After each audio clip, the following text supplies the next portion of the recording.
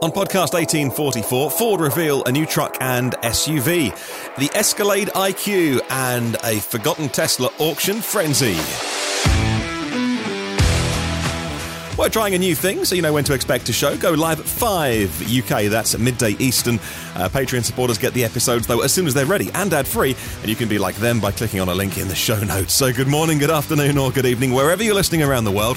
It's EV News Daily, your trusted source of EV information for Tuesday, 23rd of May. My name is Martin Lee, and I go through every EV story, so you don't have to. Right, we'll start with the news of Ford revealing its second-generation EVs, including a new full-size pickup and a three-row SUV EV with a range of 350 miles.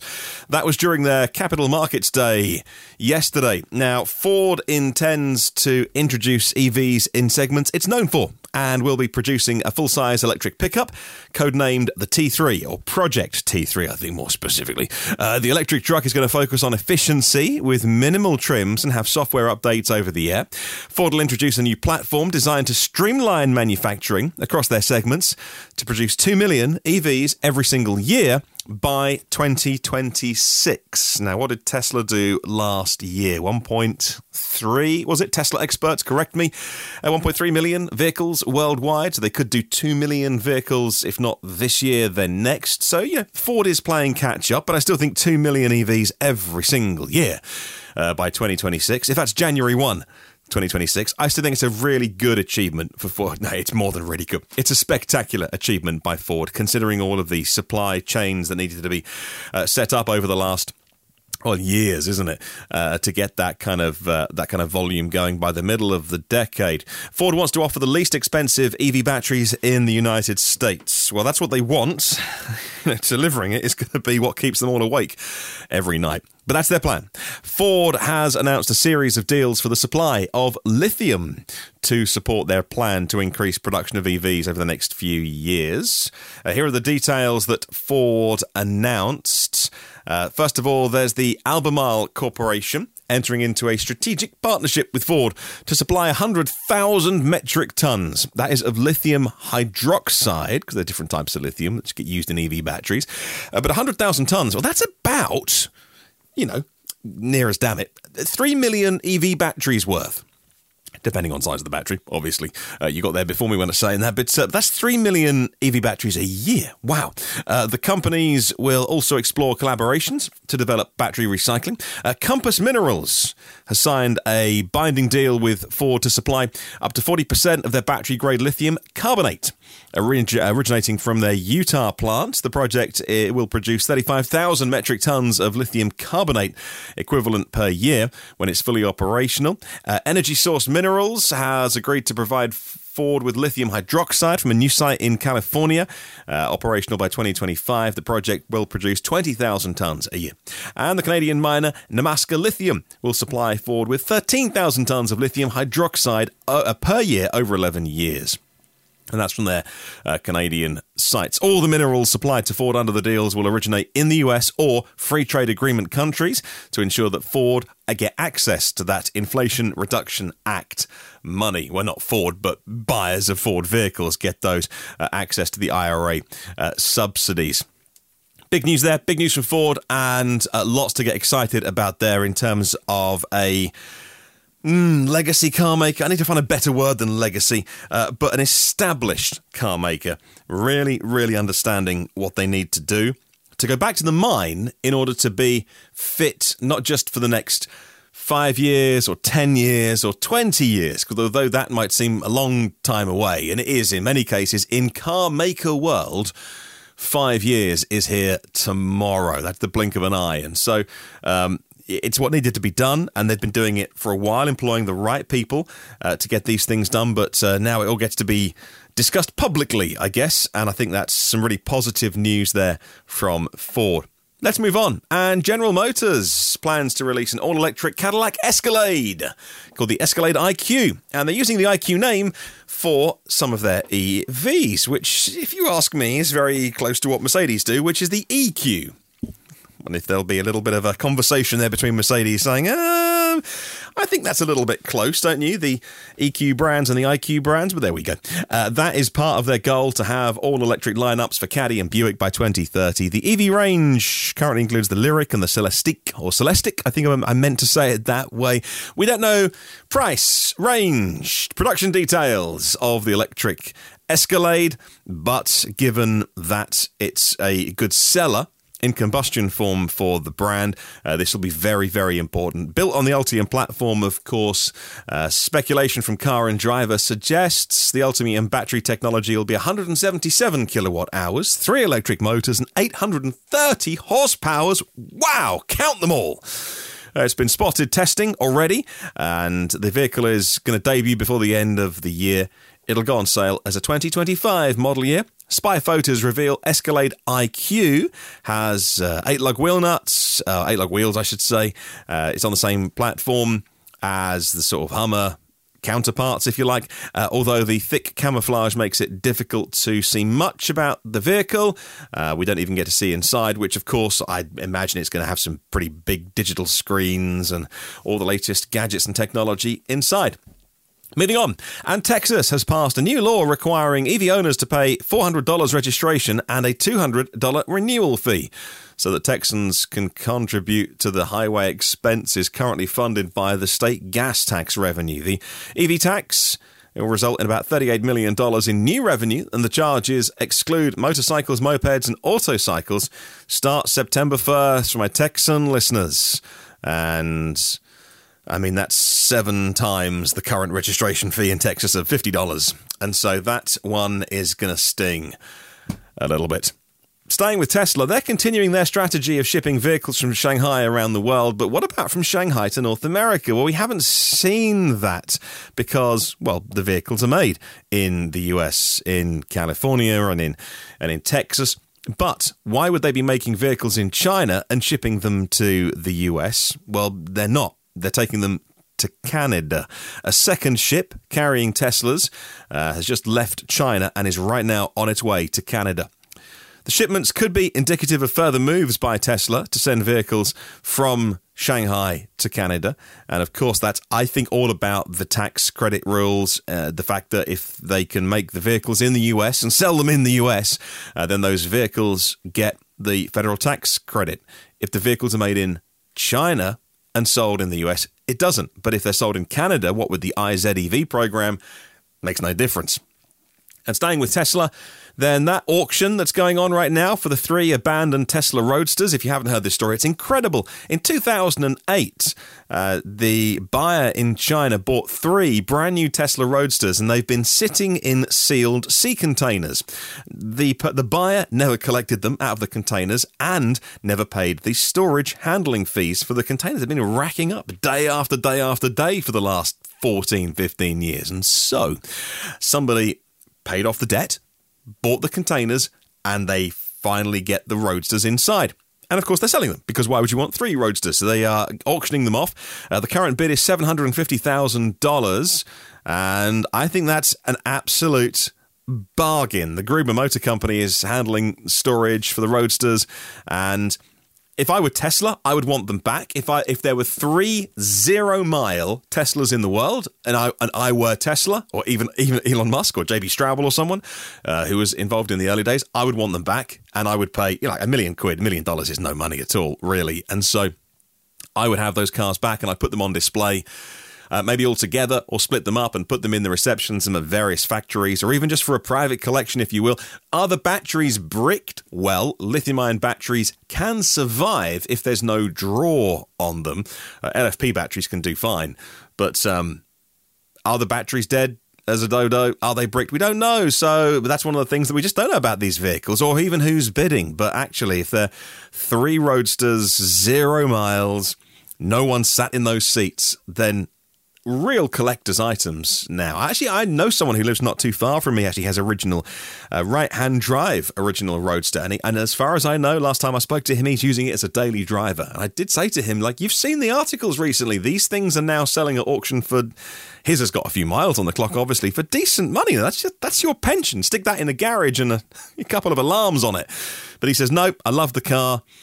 I just want to drive it. It was made to be driven. It's a machine. I want to use it. And I absolutely applaud that. I probably wouldn't do the same, but maybe our financial situations are a little bit different. And finally, Tesla at least, Tesla is discounting their new inventory. The new inventory Model 3s, and these are new inventory Model 3 rear-wheel drives. And they're starting at $39,000. And again, such a decent price when the effective purchase price with incentives is $35,000 for one of these vehicles. Now, you could say that they are shifting some of the old stock in inventory because they're getting ready for the new facelifted version of the Model 3, none of which is official, by the way.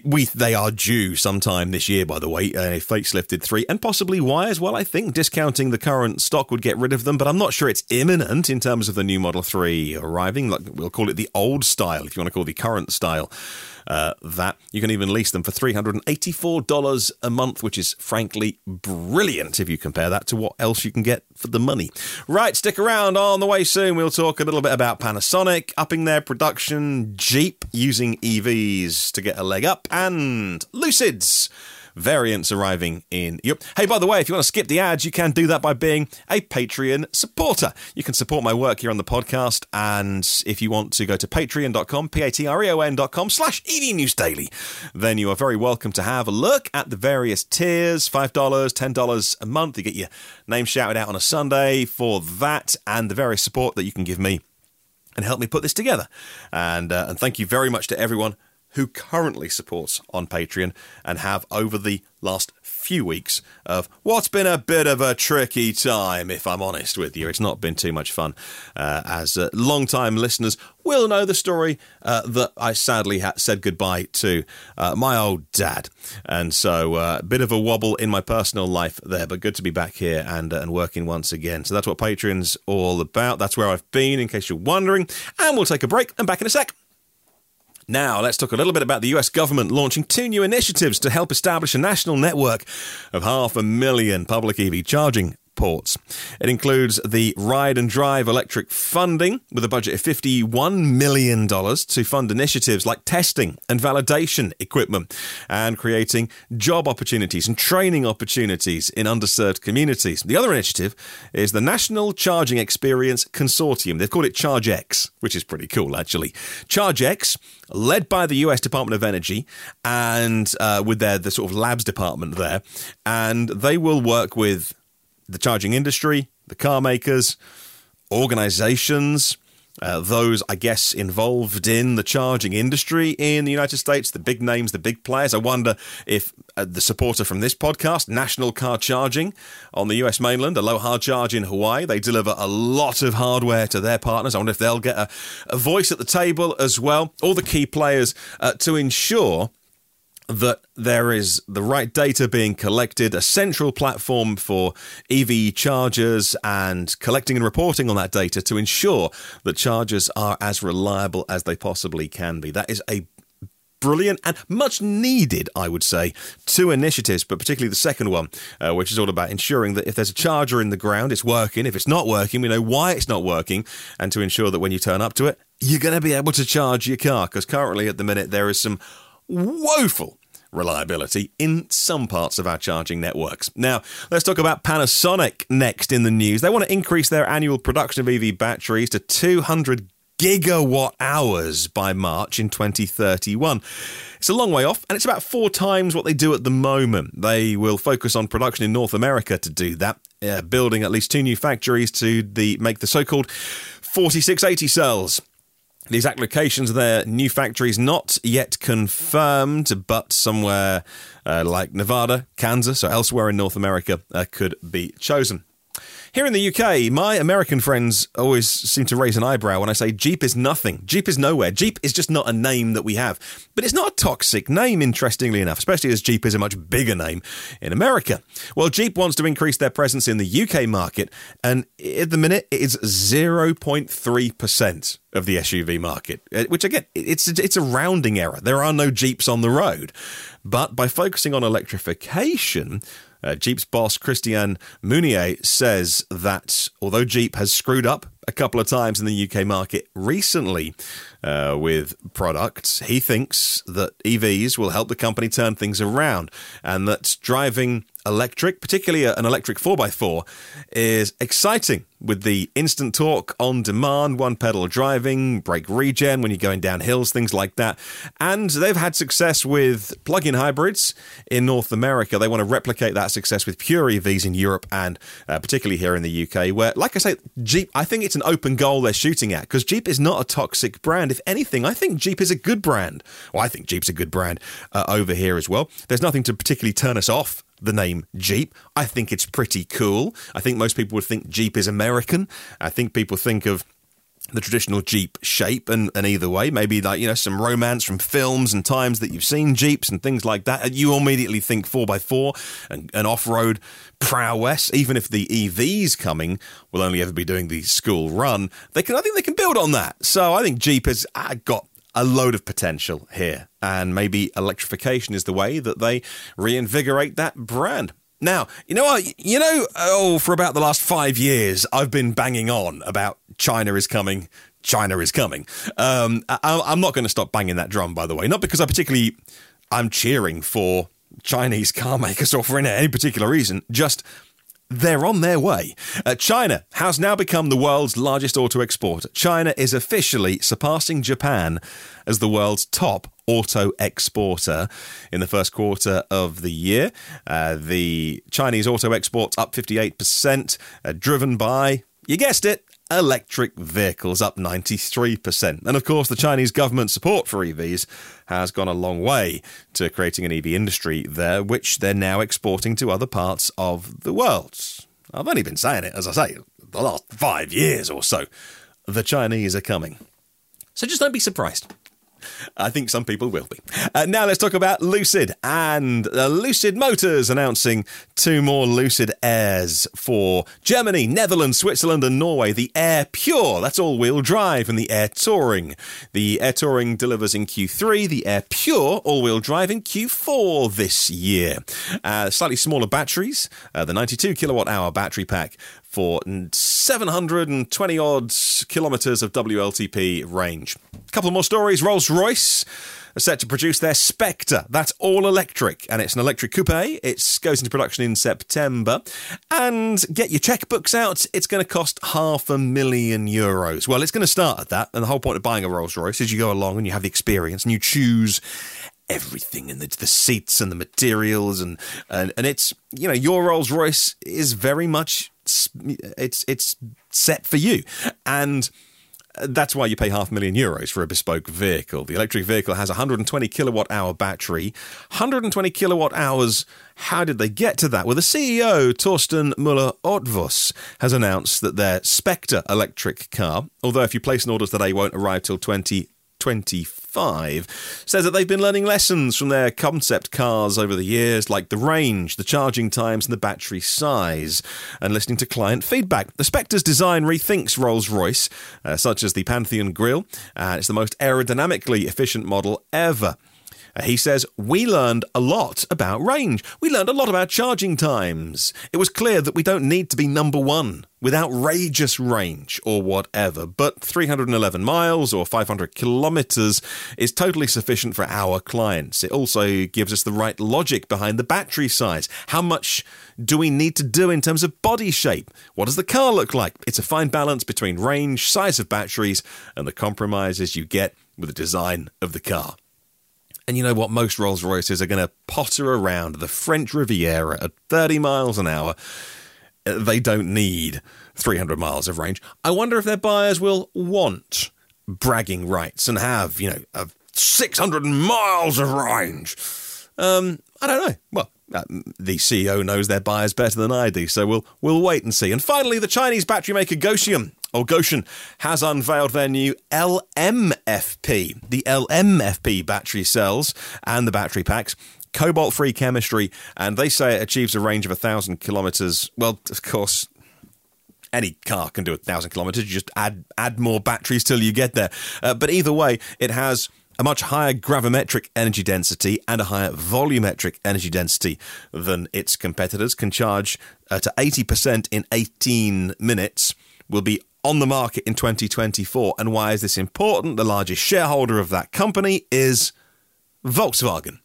And all of a sudden, if you've got some Volkswagens on sale with 1,000 kilometres of range from their battery packs, that tends to set a standard if their VW's on sale with this massive figure of 1,000 kilometres as that big headline number for the big battery pack using that LMFP battery cell technology. So, big update there that I didn't want to ignore. And that's your podcast for today. Thanks for listening. Hopefully you enjoyed it. I did. Thanks to our premium partners, Phil Roberts of Electric Future, Porsche of the Village of Cincinnati, Audi of Cincinnati East, Volvo Cars of Cincinnati East, and National Car Charging on the US mainland and Aloha Charge in Hawaii.